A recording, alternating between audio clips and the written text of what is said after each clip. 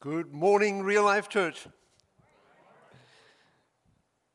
Interesting that we come to the end of our time with 1st and 2nd Peter on the last Sunday that Carol and I are with you. Remember, in the first letter, he wrote to a suffering, holy, born-again, special people, God's royal priesthood. When we came to the second letter, he wrote to a gifted, growing, goal-orientated Christian community gathered by the prophets, guaranteed through their words and through the words of our Lord Jesus. Then last Sunday, we spoke of the first of two threats from Satan against God's church, and of course, those are threats against you. We spoke about the warning of attacks from within the church by false teachers. Now today, we're going to talk about one of the second attacks. Peter mentions two, and of course there are others as well, but this is an attack you need to be aware of in the day in which you are living. So let's read that third chapter together, shall we? Dear friends, this is now my second letter to you. I have written both of them to stimulate you to wholesome thinking. I want you to recall the words spoken in the past by the holy prophets and the command given by our Lord and Savior through your apostles. First of all, you must understand that in the last days, scoffers will come, scoffing and following their own evil desires. They will say, where is this coming? Where is this coming Jesus promised? Ever since our fathers died, everything goes on as it has since the beginning of creation.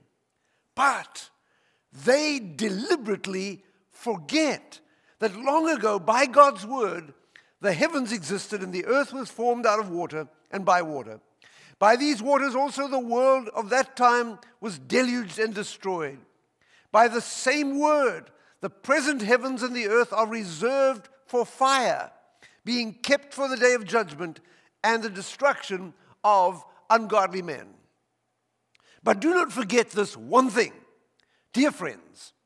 With the Lord, a day is like 1,000 years, and 1,000 years with the Lord is like a day. The Lord is not slow in keeping his promise, as some understand slowness.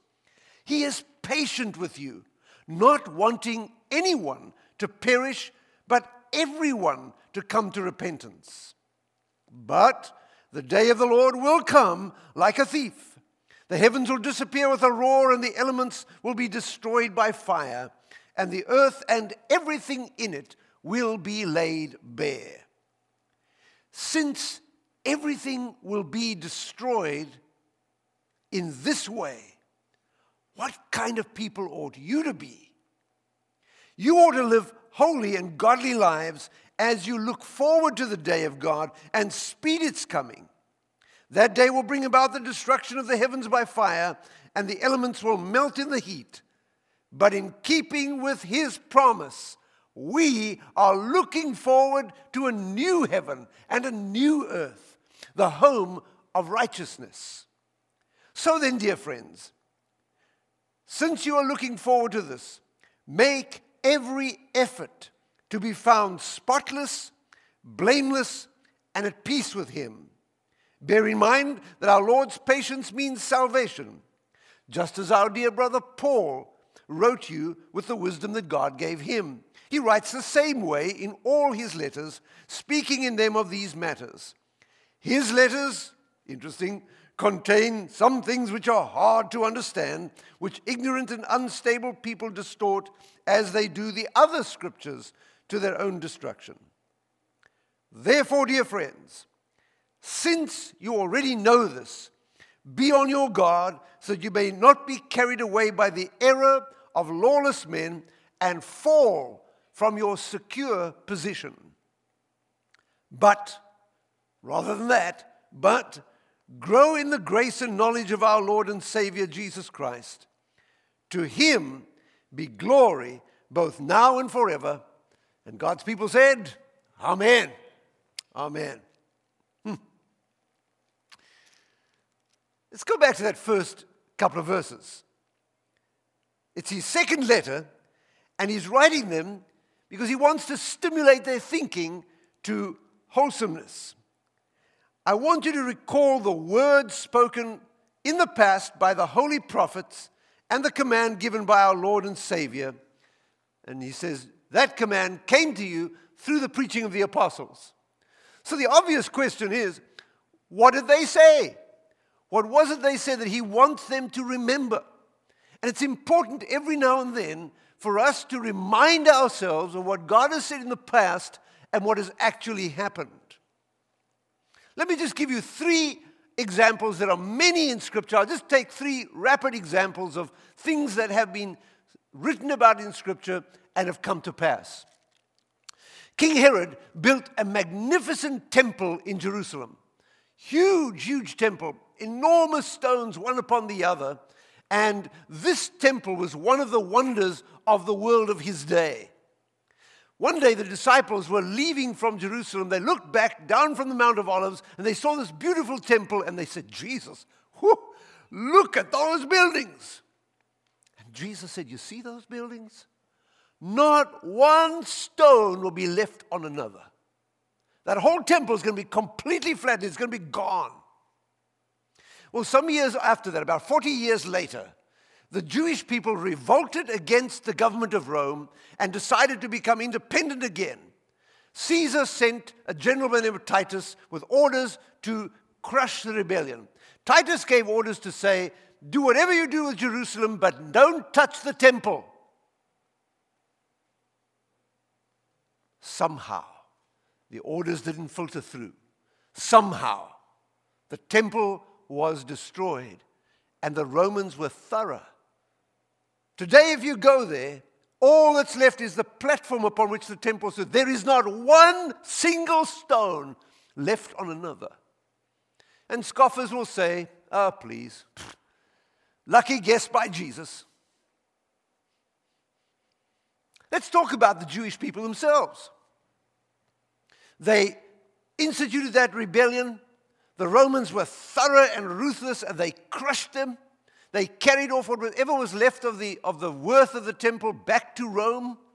And the Jewish people were dispersed across the empire as slaves. And the purpose of Rome was that they would cease forever as a people. But somehow, they didn't cease. Time after time after time, pogroms and persecutions, all aimed at destroying the Jewish people. There was a reason for it. It wasn't just human thinking. Back in hell, there was the reality that God had said in the Old Testament, yes, I will scatter you throughout the nations, but in the end times I will gather you back again. And Satan was going to have that.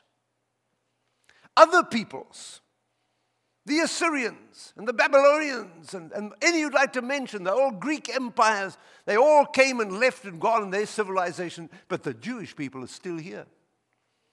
In 1948, God did a miraculous thing in the United Nations. Even Russia voted for the state of Israel to be constituted. And 3 times, 1948, 1967, again in 1973, Satan sent hordes of Arab armies to crush them and to destroy the Jewish state, all to no avail. Because the words of the prophets through God would come true, and you've seen it in your lifetime. Let me just give you one other. The New Testament says that when Jesus comes again, every eye will see him. Scoffers said, that can never happen. I'll tell you why. Let's say he came to Jerusalem today. The New Testament writers weren't aware of the fact that the earth is round. And those behind the horizon, they couldn't see him come. Now that's been true until your lifetime. Why? Because of television and the internet. If he came anywhere on earth right now, you'd all see it. I'll give you an example of that. When the planes hit the World Trade Center, how did the people in Australia see it right away? That's the answer. I am reminding you that the promises and prophecies and all that Jesus said that could have come true by now have come true. And if that's the case, what makes you think for one moment the rest isn't going to come true? Of course it is. So, we talk about the scoffing. And we say to them, scoffers, you are discounting the power of God's word. When God speaks a thing, it will happen. No matter what the devils and the demons and the culture and the society and the lawgivers and the rulers of the nations taking counsel, no matter what they do, the word of our God will come true no matter what you do. Talk about the word of our God. Peter turns to the creation moment. He says that by the word of God, the creation came to be. I haven't got time to go into all the mathematics and the astronomy of it, but it is commonly held today that the universe had a beginning. For many years, scoffers said the universe had no beginning, it was eternal. But now they've had to admit it had a beginning. But more than that, they are saying today and teaching in universities that the universe began in an instant. In the time it takes to speak a word, most of the universe exploded into being. We knew that all along. He talks here about God's powerful creative moment. Talks about how the waters formed. He talks about the flood judgment. Peter is saying to the scoffers of his day, scoffers, the word of our God is powerful. But you know, he makes a further comment. Not only does he talk about the creation moment, not only does he talk about the flood, but he says in verse 6, a powerful thing. These waters, also the world of that time was deluged. Verse 7, but the same word, by that same word of God, the present heavens and the earth are reserved for fire, being kept for the day of judgment and the destruction of the ungodly. We are not over-concerned by global warming. Could it be, and I'm not saying it is, but could it be that these are just the beginnings of what's going to happen to this world of ours? Peter says the world and everything in it is going to be destroyed by fire. Heat is going to be the whole end process of it. Is it possible that we are beginning to see the fulfillment of what these words have been saying to us? Scoffers, take note. This is a chapter about scoffing. But it's also a chapter about the slowness. You see, what the scoffers are saying is, well, it hasn't happened yet. It's like the man who fell off the skyscraper and half the way down he was heard to say, so far so good. This is a chapter about the slowness. You see, they're saying everything just continues the way it used to. Look at verse 8, 9, and 10. Don't forget this one thing, dear friends. With the Lord, a day is like 1,000 years, 1,000 years like a day. The Lord is not slow in keeping his promise.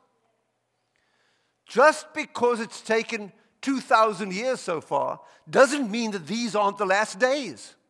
Because if a day with the Lord's like 1,000 years, then 2,000 years are just days, right? Even if it took 3,000 years, it would just be days as far as the Lord's concerned. So he's saying, with regard to the slowness, he's saying this is happening for a very important reason. I'll tell you what the reason is. It's right here at the end of verse 9. God is patient, not wanting anyone to perish, but wants everyone to come to repentance. The reason why God is taking time, giving it thousands of years, is to get the maximum number of people saved. God is not a God wanting with two big lists saying, I don't want you, and I want you, and I don't want you, and I want you. God wants everybody.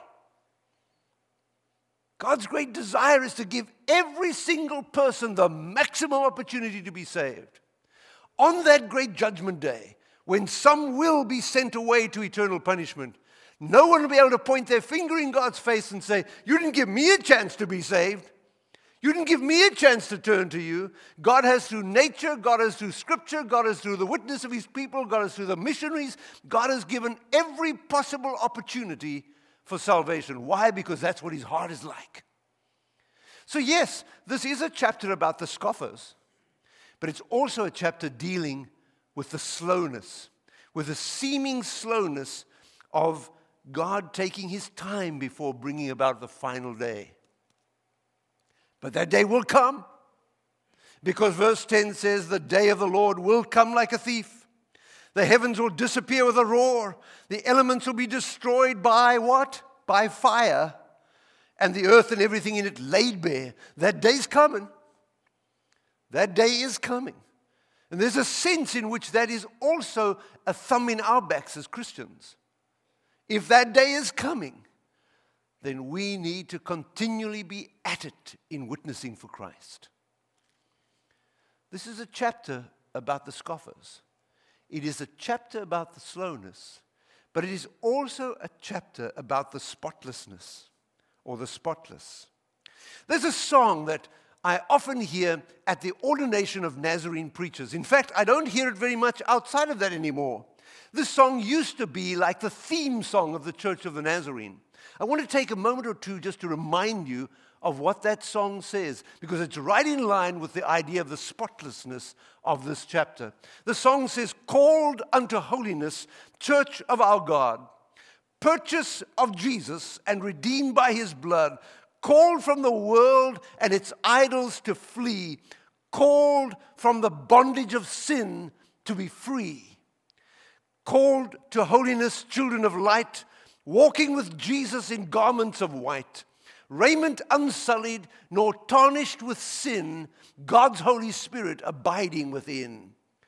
Called unto holiness, praise His dear name. The blessed secret to faith is now made plain. Not our own righteousness, not our own righteousness, but Christ within, living and reigning and saving from sin. The last verse says, called unto holiness, bride of the Lamb, waiting, the bridegroom's returning again. Lift up your heads, for the day draws near, when in the beauty the King shall appear. This is a chapter talking about spotlessness. I want to remind you of verse 11. Since everything's going to be destroyed in this way, since the day of the Lord is coming, since there will be a fiery end to the world, since everything will be destroyed in this way, what kind of people ought you to be? You the royal priesthood, you the born-again believer, you the people of God, you ought to live holy and godly lives as you look forward to the day of God and speed its coming. There is a spotlessness that God wants to effect in our lives. There is a holiness that He's calling you to. There is a lifestyle that is different from the way the world lives. There is a victory over sin to which He's calling. If it's all going to be destroyed, if you know Jesus is coming back, ought you not then to live a spotless life? Of course, the answer is yes. Lastly, let's talk a little bit about the security, because this chapter has something to say about security. You see, there are some Christians who believe that as long as you prayed the sinner's prayer, as long as you prayed that prayer, Lord Jesus, forgive me of my sins, cleanse me of my past, come into my life, as long as you prayed that prayer, no matter what you do after that, you are eternally secure. You can never miss out on heaven as long as you prayed that prayer somewhere along the line.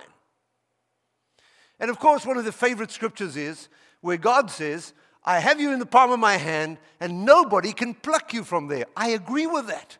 I believe nobody can pluck you out of God's hands. Nobody. However, the question I ask is, can you jump? The question I ask is, Does your free will then cease to exist after some time or other you prayed that prayer? This is important.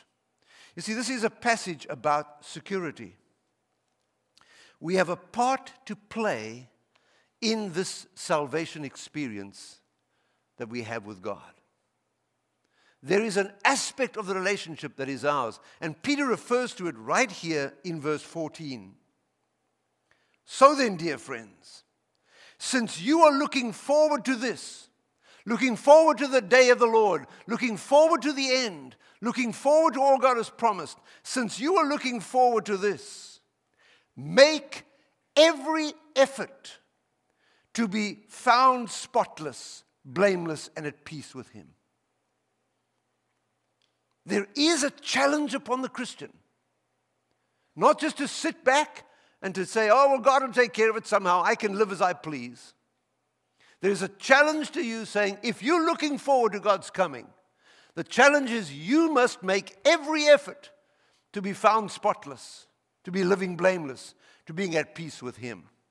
When the devil comes to tempt you, the temptation is real. When the devil comes to tempt me, and believe me, preachers are tempted too. When the devil comes to tempt, the temptation is real. There are parts of you that want to go that way. That's the time to make every effort to resist. God is asking of you, when it comes to your security, to have a part in it. You see, Peter is speaking to believers when he writes these words. He's saying to us, I've made every effort. I've taken the trouble to write you these 2 letters so that after I'm gone, you will remember these things. You'll be involved in this life with God. So Peter, let's ask you, what's your last word in the 2 letters? You've told us all this stuff. You've told us that we are a royal priesthood, that we are a holy nation, that we are a people that are called to be the people of God. You've told us we've been called out of darkness into God's wonderful light. You've told us that we need to grow. You've told us you've given us all we need to grow. You've told us that there is a guarantee that has been ours. You've told us about the terrible problem of the false teachers who might try to lead people astray. You've told us all about the scoffers who'll come at the end mocking the day of the Lord. You've told us that God's word is sure. What's the last thing you want to say to us, Peter? Therefore, dear friends, since you know all of this, and I'm taking it for granted that you folks sitting here that have walked with the Lord a while, nothing that has been said in this series of sermons is like brand new to you. Like, I never knew that. You've known these things. Now, since you know them, Peter says, be on your guard, so that you may not be carried away by the error of lawless men. The New Testament talks about winds of teaching that blow through the church. You only have to be alive for 2 or 3 decades before you know that every now and then some new teaching comes along. It's never really new. If you know your Bible, you know that many of the old temptations and wrong teachings that come through the church, they're not new. They've been here many years. Satan isn't creative. He just dresses up old stuff in new clothes. Now, since you guys know this, since you're aware of all the things that Peter has mentioned here in these 2 letters, be on your guard. You cannot afford to be a sleeping Christian. You cannot afford to be a lukewarm Christian. You cannot afford to be a Christian who's not on guard. You need to be a wide awake, Bible reading, praying, witnessing, on guard Christian in your lifetime. Why? Because there are lawless people wanting to lead you astray. Lawless in the sense of refusing to accept God's ways. Don't tell me about what God wants of me. I'm a free person. I can do as I want to, and I'll help you be just as free as me, so we can go to hell together. That's what it comes down to. Be on your guard,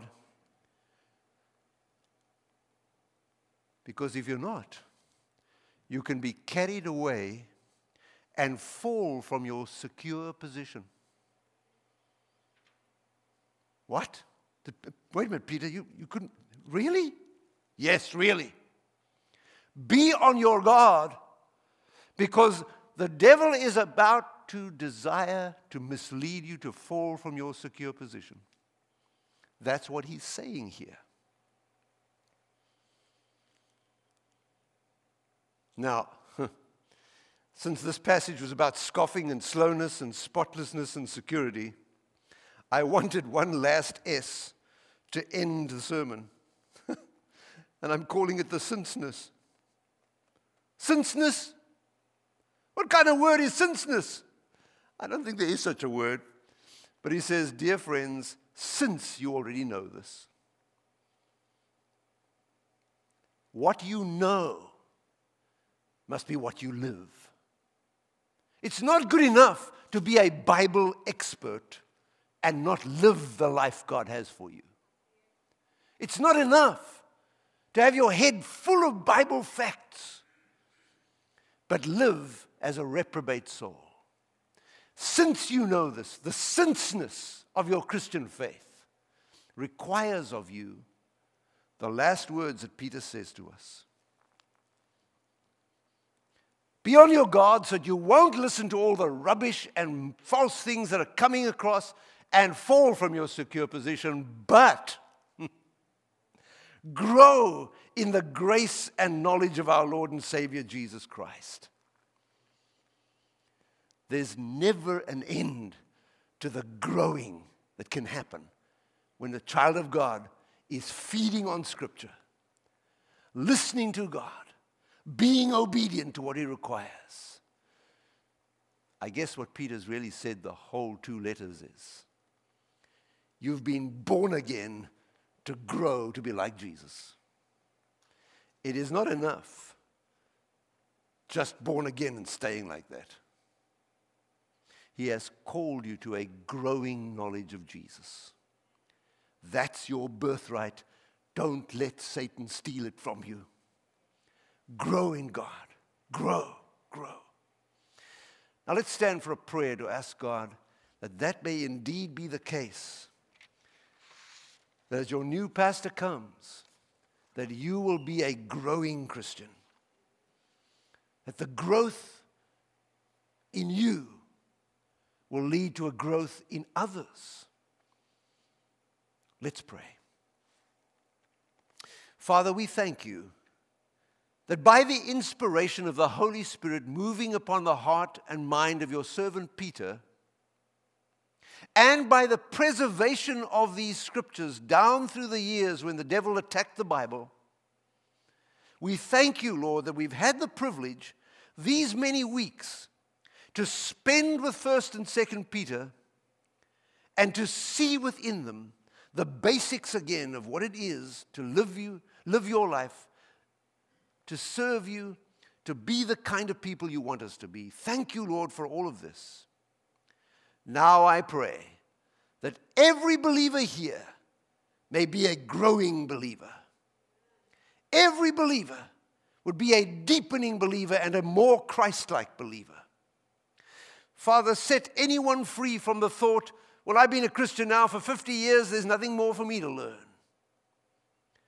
Father, grant to every Christian a hungering and a thirsting after your things, that the growth in them may continue to the day that they see Jesus, when that wonderful day comes, when all will be destroyed by fire, but you will give a new heaven and a new earth.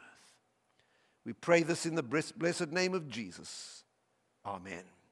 God bless you all.